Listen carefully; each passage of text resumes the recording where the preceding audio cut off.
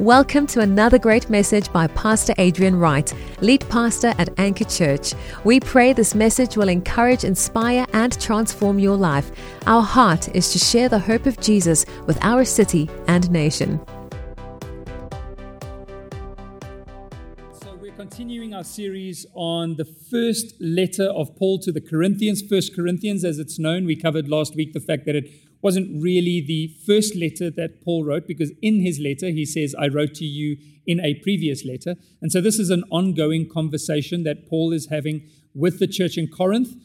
We spoke about the fact that this is a wild city. And so the title of the series is On Mission in a Mad World, because this city is a wild city. It is a crazy city. It is a city filled with a culture of indulgence. People have come from all over the world. There's all kinds of philosophies and religions and thoughts and worldviews, and it affects the way that people choose to live and think about life. They are directed in their living as a result of the culture that they're surrounded by. And this is the same kind of pressure that we face living in this world. It's why we say that as the church, we're in the world, but we're not of the world. We're for the world. We're for people. We're not here to break things down, but we are not of the world. Our culture isn't determined by the culture of the world that we live in. It's determined by the Word of God and by the truth of God's kingdom. And so there is this cultural battle that happens in our own lives, in our own hearts. How do we worship Jesus? How do we stay faithful? And how do we continue to pursue the call of God on our lives in the midst of a mad world like the one that we're living in now? And so as this church, just real people, just ordinary people in Corinth, begin to struggle, begin to give themselves over to that culture of indulgence, and have the pervasive culture that they were surrounded with slowly seep into the culture of the scriptures, the biblical understanding of truth and life and what God has called us to. As it begins to corrupt these things, Paul writes to them as a father figure, as a leader, as an apostle, saying, I love you. You are named by the name of Christ. You belong to a different order. You belong to a different kingdom. And so I want to set things right in your lives. Why? Because it's your testimony. You cannot reach the world if you look like the world. We cannot change the world if we've simply adopted the customs and the thinking of the world. It's only those that are different that can actually change the world.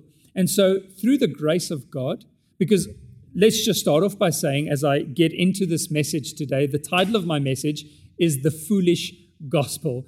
And it's foolishness to most who haven't come to see the fullness of it. And it just comes across as pure foolishness. And so the foolish gospel is what we preach. But for a launch pad this morning, what we can absolutely with certainty say is that we have all struggled in one way or another to hold fast to what we know is true, right? And so we want to live different lives. We want to be different, but in trying to be different, so often we end up just looking the same, right? It's only very superficial, often, the change that we see in our lives when we determine in our own strength to make a change. And come January, we always see, the posts online and people making commitments. And more than ever, I've seen, maybe it's just my own personal feed that I see, but I've seen people more than ever relying on themselves and saying things like, you know what, all we got to do is decide what we want, plan for it, do it, right? That's how we're going to change ourselves. That's how we're going to change our world. Decide what we want, plan for it, do it. And yes, there may be some good wisdom in that. There may be some good advice in that. But, at the end of the day, the gospel is not advice. It's not suggestion. It is news. It's news of what Jesus has done to change us in those areas that we could not change ourselves. And so that seems like foolishness. Oh, so we're not actually going to change ourselves. We're going to trust in God, the invisible God that none of us have seen physically. He's going to change us. That sounds like, that's crazy. That's foolish. But in actual fact, it is the only genuine way that we can be changed. And so when we say that we want to be different, we're not just talking about adapting some sort of a subculture or developing something that just, is just different purely from a cultural point of view. We're talking about a culture that is born out of something genuine God has done in our lives. And so that's what I want to talk about today. This is what Paul is talking about with the church in Corinth. They're struggling.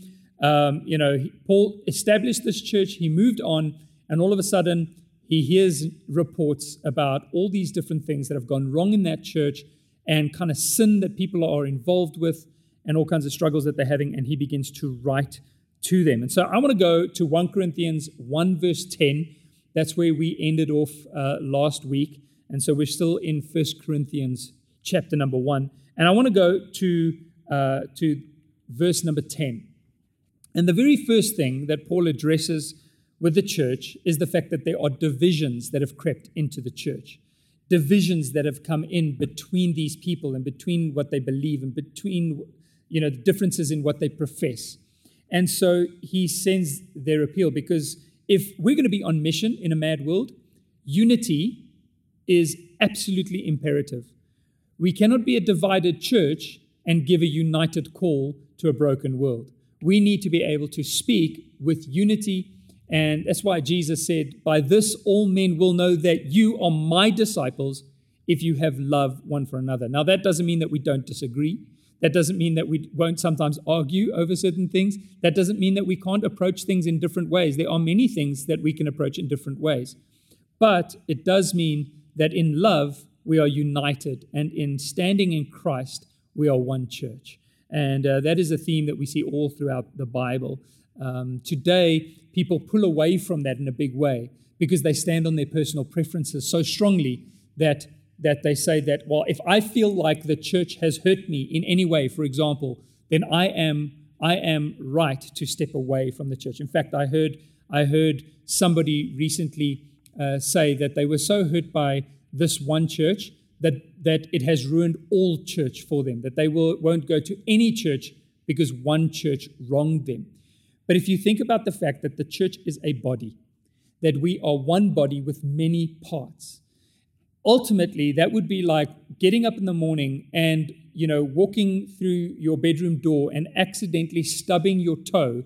And so as a result of having stubbed your toe and experiencing hurt, you just cut your toe off and throw it in the cupboard. Go, no, I'm cut off now because I got hurt. The fact that we're people, the fact that the church is imperfect, and the fact that as people, and even just because of sometimes our own selfishness, we end up getting hurt, doesn't mean that we can ever step away from what we're a part of. And that is the body of Christ. You cannot be cut off from that. And when it's cut off, how would it work out for that toe? If I chucked my toe into the cupboard and came back a month later, what would that toe look like? It needs the essence, the life force that is in the body, which is Christ himself, in order to stay healthy. And so, yes, a toe might be hurt. Yes, you may have been hurt. But guess what happens when it stays attached to the body? It gets healed. It gets better. Have you ever gotten a cut? And sometimes many times I've had cuts or scars, and I've looked at my body, and I've been amazed at how it heals. And so we don't need to hold on to hurt. We can look forward to healing, even if we have felt that the church has let us down in some way or another. Remember, the church is made up of people, and people are imperfect. And that's why Paul says, make room for each other and forgive each other. It's so important. So anyways, I'm preaching way before I've even got to my scripture. But let's get into 1 Corinthians 1 verse 10, and we're going to read through to verse 17. If you have your Bible, I encourage you to get a Bible. I know that you're watching at home, but get a Bible. It's just awesome to be able to read in the Word together. 1 Corinthians 1:10. I appeal to you, brothers. And by the way, I know that many people say it's just being politically correct when we say brothers and sisters. But the Greek word for that is adelphoi.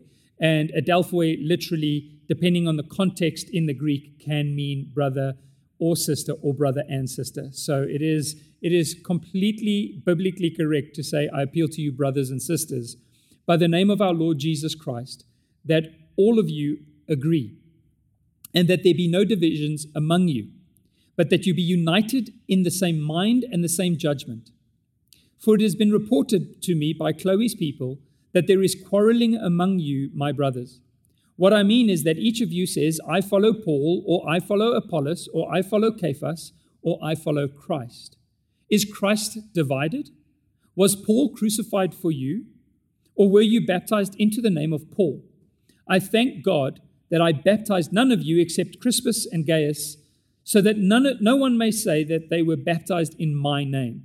I did baptize also household of Stephanas. Beyond that, I do not know whether I baptized anyone else. For Christ did not send me to baptize, but to preach the gospel, and not with words of eloquent wisdom, lest the cross of Christ be emptied of its power.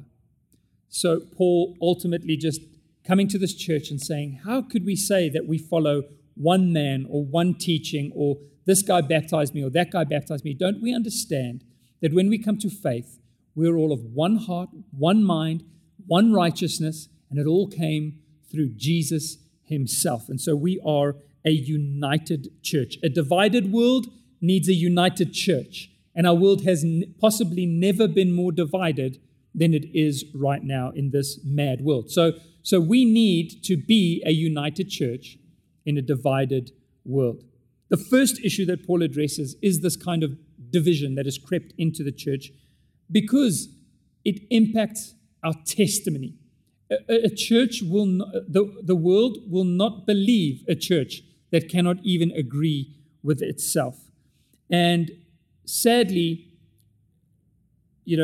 so much of church planting and church building and church organization has lent towards empire building, has lent towards who has the best lights and the best program and can attract the most people. And in the midst of that, and this is not true for all of the church, but along with various different denominations and so forth, we've often seen very little unity expressed in the church. And so we want to be different. As Anchor Church, we started off by saying Anchor Church is not about Anchor Church.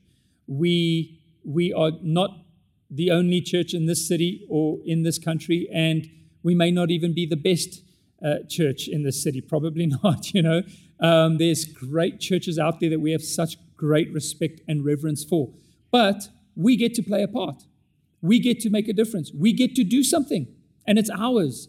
And that's why we say this is home. This is home for us. We get to make a difference.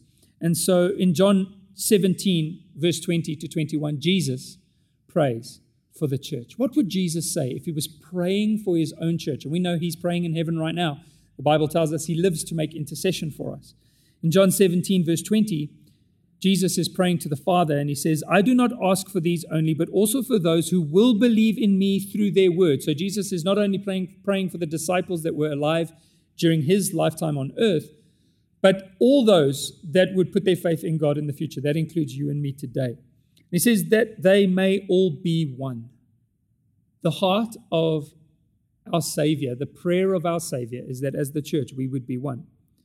Father, he says, just as you, Father, are in me and I in you, that they also may be in us, so that the world may believe. We've got to be on mission in this world. The world can believe when we are one, that you have sent me. So when we have unity, the world will believe that God sent Jesus.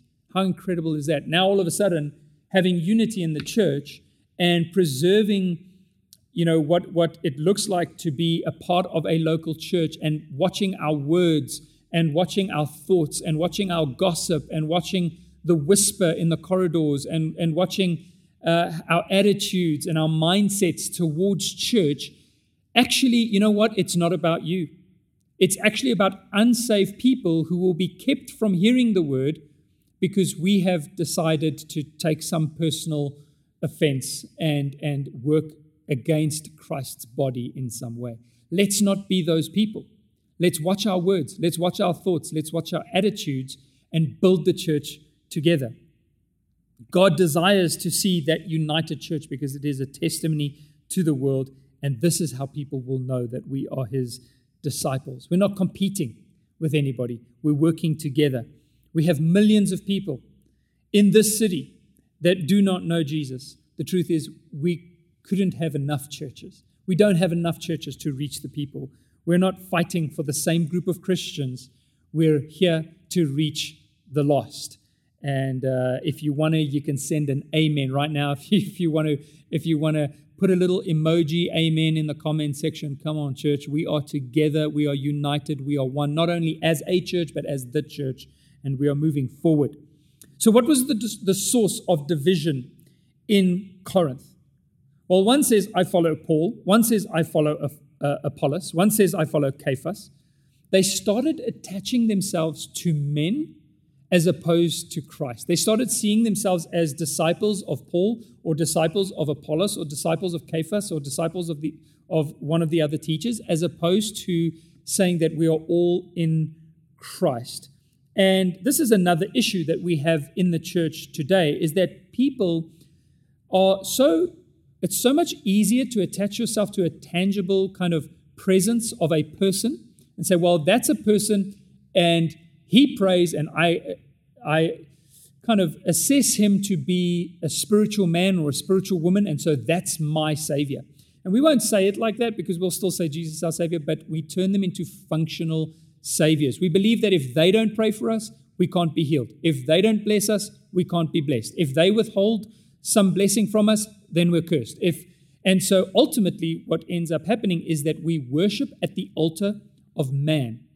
And this is not what God intended. We are all servants, pastors, preachers, no matter how big their churches are, prophets, they're all servants. They're servants of the King. And our job is, the fivefold ministry is established to point to Jesus. Our job is not to save people, but to point them to the Savior. But when leaders have insecurities, and I will tell you right now that most of us do, then having people that depend on you actually feeds your ego. It feeds that need to be affirmed. And so when people depend on you, it actually makes you feel better. And so we increase, and this is what happens, this is how spiritual abuse comes into the church. When we need people to depend on us, and because people are spiritually lazy, they prefer to have that dependence as opposed to just trusting in Christ. And so it becomes an unhealthy cycle where the leaders need the affirmation and the people need that spiritual input, and they begin to feed each other in this way. And it leads to a system of control where those leaders then want to make sure that those people cannot move out from under their guidance or their leadership.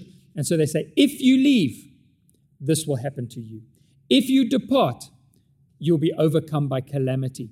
And it becomes a system of control, which is, again, not... And so Paul says, I'm glad that I didn't even baptize half of you, most of you. There's like 3, oh yes, and that other household I baptized. Because for the rest of you, I don't want you to think that Paul is your Savior. We're in Christ. He is our Savior. And that is so important to know. So that was one of the issues in the Church of Corinth. But the issue is actually deeper than that. And it was, as I mentioned before, connected to the culture of Corinth. That Greek culture, which depended on the belief in wisdom as a path to godliness. And their word for wisdom, their goddess of wisdom, was Sophia. So through that wisdom, as we grow in earthly human knowledge and wisdom, it actually leads us into a supernatural realm. So earthly wisdom leads us into a supernatural realm that allows us to become godly. And so there was, and we know this from all of the Greek philosophers that wrote and all of their writings, wisdom and knowledge ultimately was worshipped in Greece at that time. And they were puffed up by this knowledge. They boasted as a result of their specific knowledge that they had. And so Paul comes along, and he comes to Corinth, and he preaches the gospel. The gospel is just a word that means good news, and it's the good news that Jesus died for you, and that his death on the cross has once and for all settled the guilt that you may have had, the guilt and the sin that you dealt with. It has taken care of sin in your life, and it has now made you right with God. It's just a free gift. It's just grace. And that's what he preaches. No special wisdom, no special, heavenly process that takes you from level to level to level. Just the pure message that Jesus died for you, and therefore you are right with God if you put your faith in him. That, to this Greek world at the time, did not sound like wisdom. It sounded like foolishness. The gospel, if we preach it correctly, will always sound foolish. It will always sound crazy. because we're talking about a free gift of us. We're right with God. We are the righteousness of God by our faith in Christ Jesus. We haven't done anything for it, but you're righteous. You're righteous. You don't have to ascend. You don't even have to study a lick of theology in order to be right with God. You just have to put your faith in Jesus. And then as a result, Christ becomes our wisdom. He is the source of true knowledge and wisdom. Jesus, Paul says, is the one who died for you. And we are baptized into his name, not the name of some pastor. When we baptize people here at Anchor Church, I don't take them and go, in the name of Adrian and Lee and Will and Nungi and Brent, baptize. We don't go, in the name of Adrian and Will and Brent, be baptized, No, the name of the Father, the Son, and the Holy Spirit. That's who you baptized into. The name of Jesus Christ. We were baptized into him. No pastor, no preacher, no evangelist, no prophet ever died for you. Come on, church, what are we doing? Man, this riles me up. I see people that give more honor to their prophet or their pastor or their whatever than they give to Christ on their social media platforms and on whatever. I saw one church where everybody in the church was encouraged, instructed, suggested, I don't know what, to make a photo of the prophet or of their pastor their Facebook cover. It's weird, church. It's weird. We are not of Apollos. We are not of Paul. We are not of Cephas. We're of Christ. That's the only name we owe any fealty to.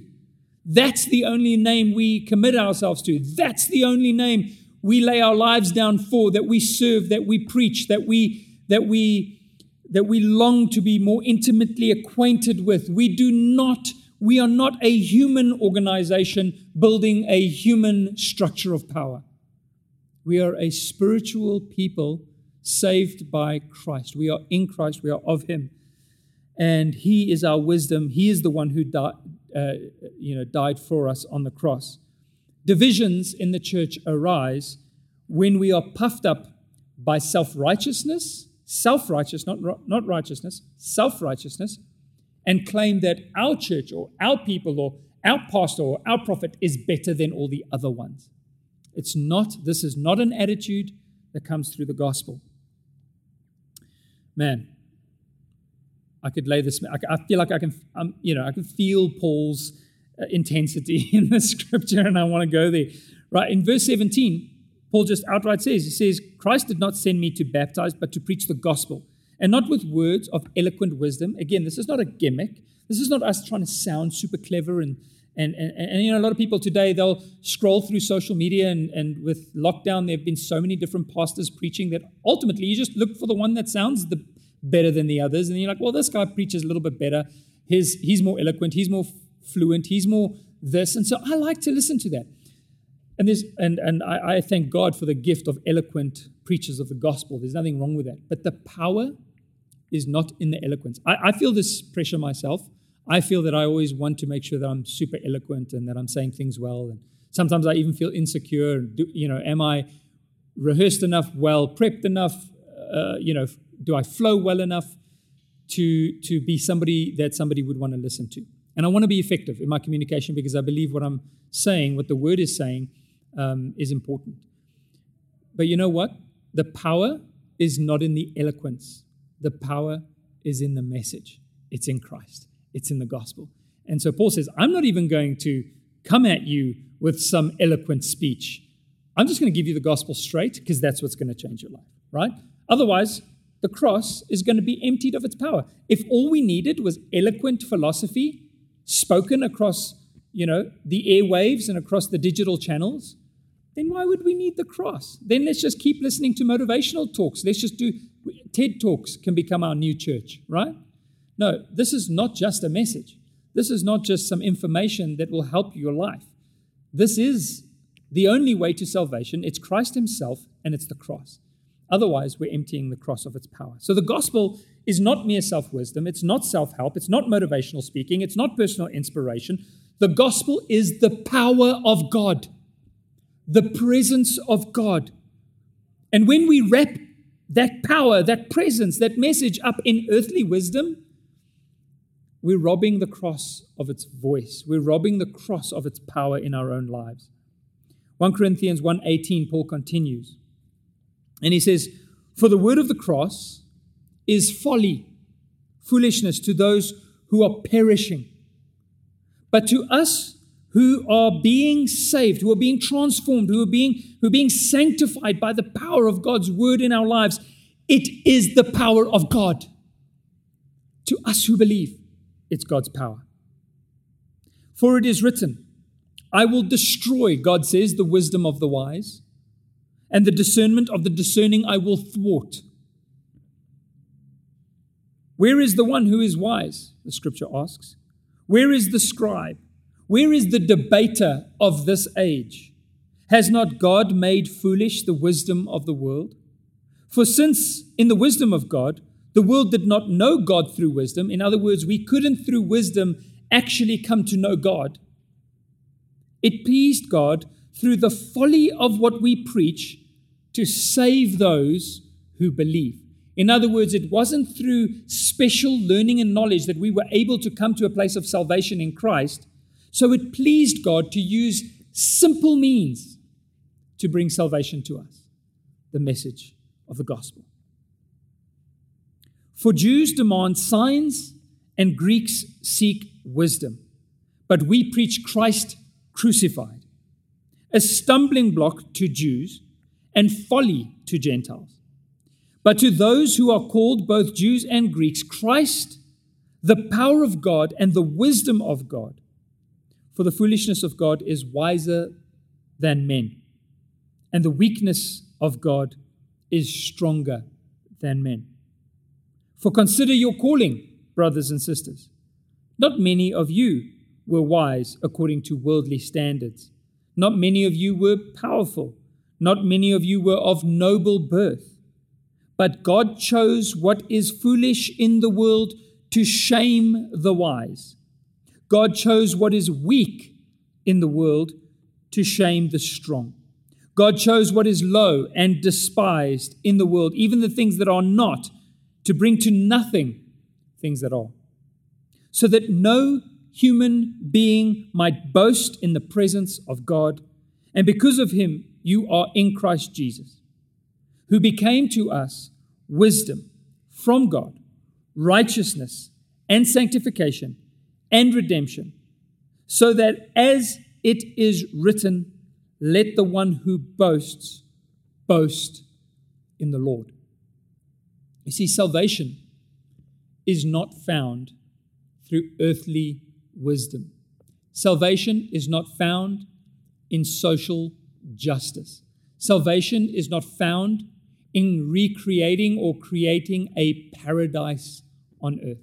It's not found in human politics or in human systems or any of those kinds of things. And that is really what we're facing in our world right now. So you might be saying, okay, Corinth, they believe in wisdom. So ultimately they were saying we don't need Jesus because we're growing in knowledge. And so they just took their old Greek philosophers that they had been clinging to. They became Christians, but then substituted the philosophers for the preachers and the pastors.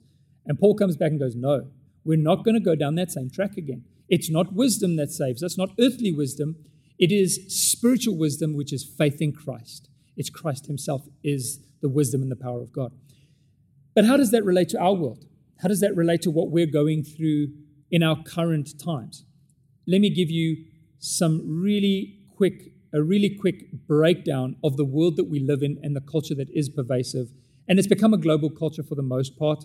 In most parts of the world that can be reached by technology, it's becoming increasingly influenced by a lot of these ideas coming out of the Western world and out of post-Christian, postmodern world, right? So this has been going on. Postmodernism is something that kind of people don't talk about much anymore. It was a big thing, maybe 10 years ago, 20 years ago. Postmodernism was, everything's becoming postmodern. The modern age relied on science and observable data and said that this is kind of where we're. But postmodernism moved beyond that, right? And one of the first principles of postmodernism is radical skepticism, saying that what we view and what we know is purely the result of our culture. It's just how you were brought up. So it's called cultural constructivism. Our culture has told us what is true and what is not true, and what we can know and what we can't know, our epistemology. But if you were living in another culture, somewhere else in the world, then that would be your worldview. And so you only are who you are and believe what you believe because you were raised in that culture. But if you were raised in another culture, and so it brings whether or not we can have any form of objective truth or objective knowledge into question, even scientific knowledge. People will even say that scientific knowledge can be rivaled by, for example, indigenous culture. That yes, we've got the science of something, but that's, a lot of people even say that's more of a Western construct. And then we've got indigenous beliefs, and they're held equally in terms of truth, in terms of what's real. And so ultimately what postmodernism said, a very important principle, is that we cannot know, there is no absolute truth, there's no universal truth. Everything is culture-based. The political principle that comes out of that is, since everything is culture-based, that culture was created by people who are in power in order to keep people who aren't in power disenfranchised. And so this is where you begin to hear what our politics of our world, it's identity politics, it's group politics, it's the politics of the oppressed. So we're constantly trying to overthrow politics because we believe that they were constructed just simply, even Christianity, even religion was just constructed to keep people under control. And so that is kind of that idea that comes out of that. And one of the ways that they do that, one of the ways that they believe, and this morphs into something different, right? So it's postmodernism, which morphs into critical theory, which is really the philosophy of our world right now. Critical theories, criticizing. You're not even listening to hear. You're not even listening to believe. You're not even listening to trust. You're listening to break down. You're listening because the systems of power, the truth that is proclaimed, must be broken down so that the power base can be broken down, so that we can move towards something different beyond that, which is ultimately supposed to be paradise. In other words, the sin that we have in this world, for example, people will say that we run off a system of capitalism. We say, well, capitalism produced greed. If we get rid of capitalism, we get rid of greed. But it doesn't take into account the fact that we have sin in our hearts. And so what is critical theory doing in our world right now? Number one, it's blurring the boundaries. What are the boundaries of even things like gender? No, it's a spectrum. We blur the boundaries. Who can compete in what kind of sport? Can only women compete in women's sports? No. Let's blur those boundaries. Let's start to change, what is established and what some would consider as true. And let's start talking about my truth versus your truth. Let's blur the boundaries. The second thing is looking at the power of language. Let's change language, because if we change language, we change culture. And according to critical theory, then we break down power or systems of power. The third thing is cultural relativism, which says that that every culture and what every culture believes is simply relative, and so no culture is better than another. There's no objective truth in any of them. And then the final thing that is the result of that is that it produces a loss of the individual. In other words, you might say that you are an individual, that you are the person that you are because you have certain beliefs and you've made certain decisions and you believe and pursue certain things in your life. The critical theory, the politics of today will say, no, that's untrue. I'm sorry, you're not an individual. You're just a result. You're just a product of your culture. And so there's no more individual. There's only group identity. I am white. I am South African. I am, male.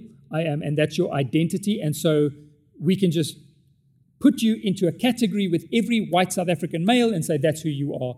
And we just stereotype large groups of people. And then on top of that, there's no individual, but there's also no universal. Nothing applies to everybody. There's no one truth that we can live in. And this is why our politics and our systems has purely become focused on you are whatever group you fall into. That is not the gospel, right? So we are not social justice warriors. We stand for biblical justice. We're not fighting a bunch of little social issues that are driven by this critical theory.